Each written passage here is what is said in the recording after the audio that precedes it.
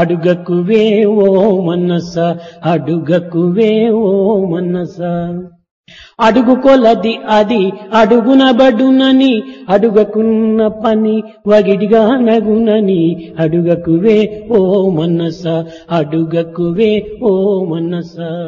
O mind, don't ask for anything, don't desire anything. The more you ask for, it will be postponed, it will not be granted. అడుగని శబరిని ఆదరించడే.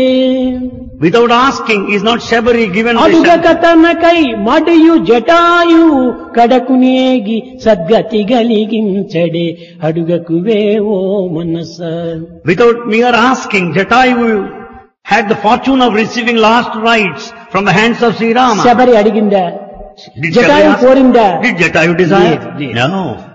అడుగకువే ఓ మనస అడుగకువే ఓ మనస అడుగు కొలది అది అడుగునబడునని అడుగకున్న పని వగిడిగా నగునని అడుగకువే ఓ మనస అడుగకువే ఓ మనస.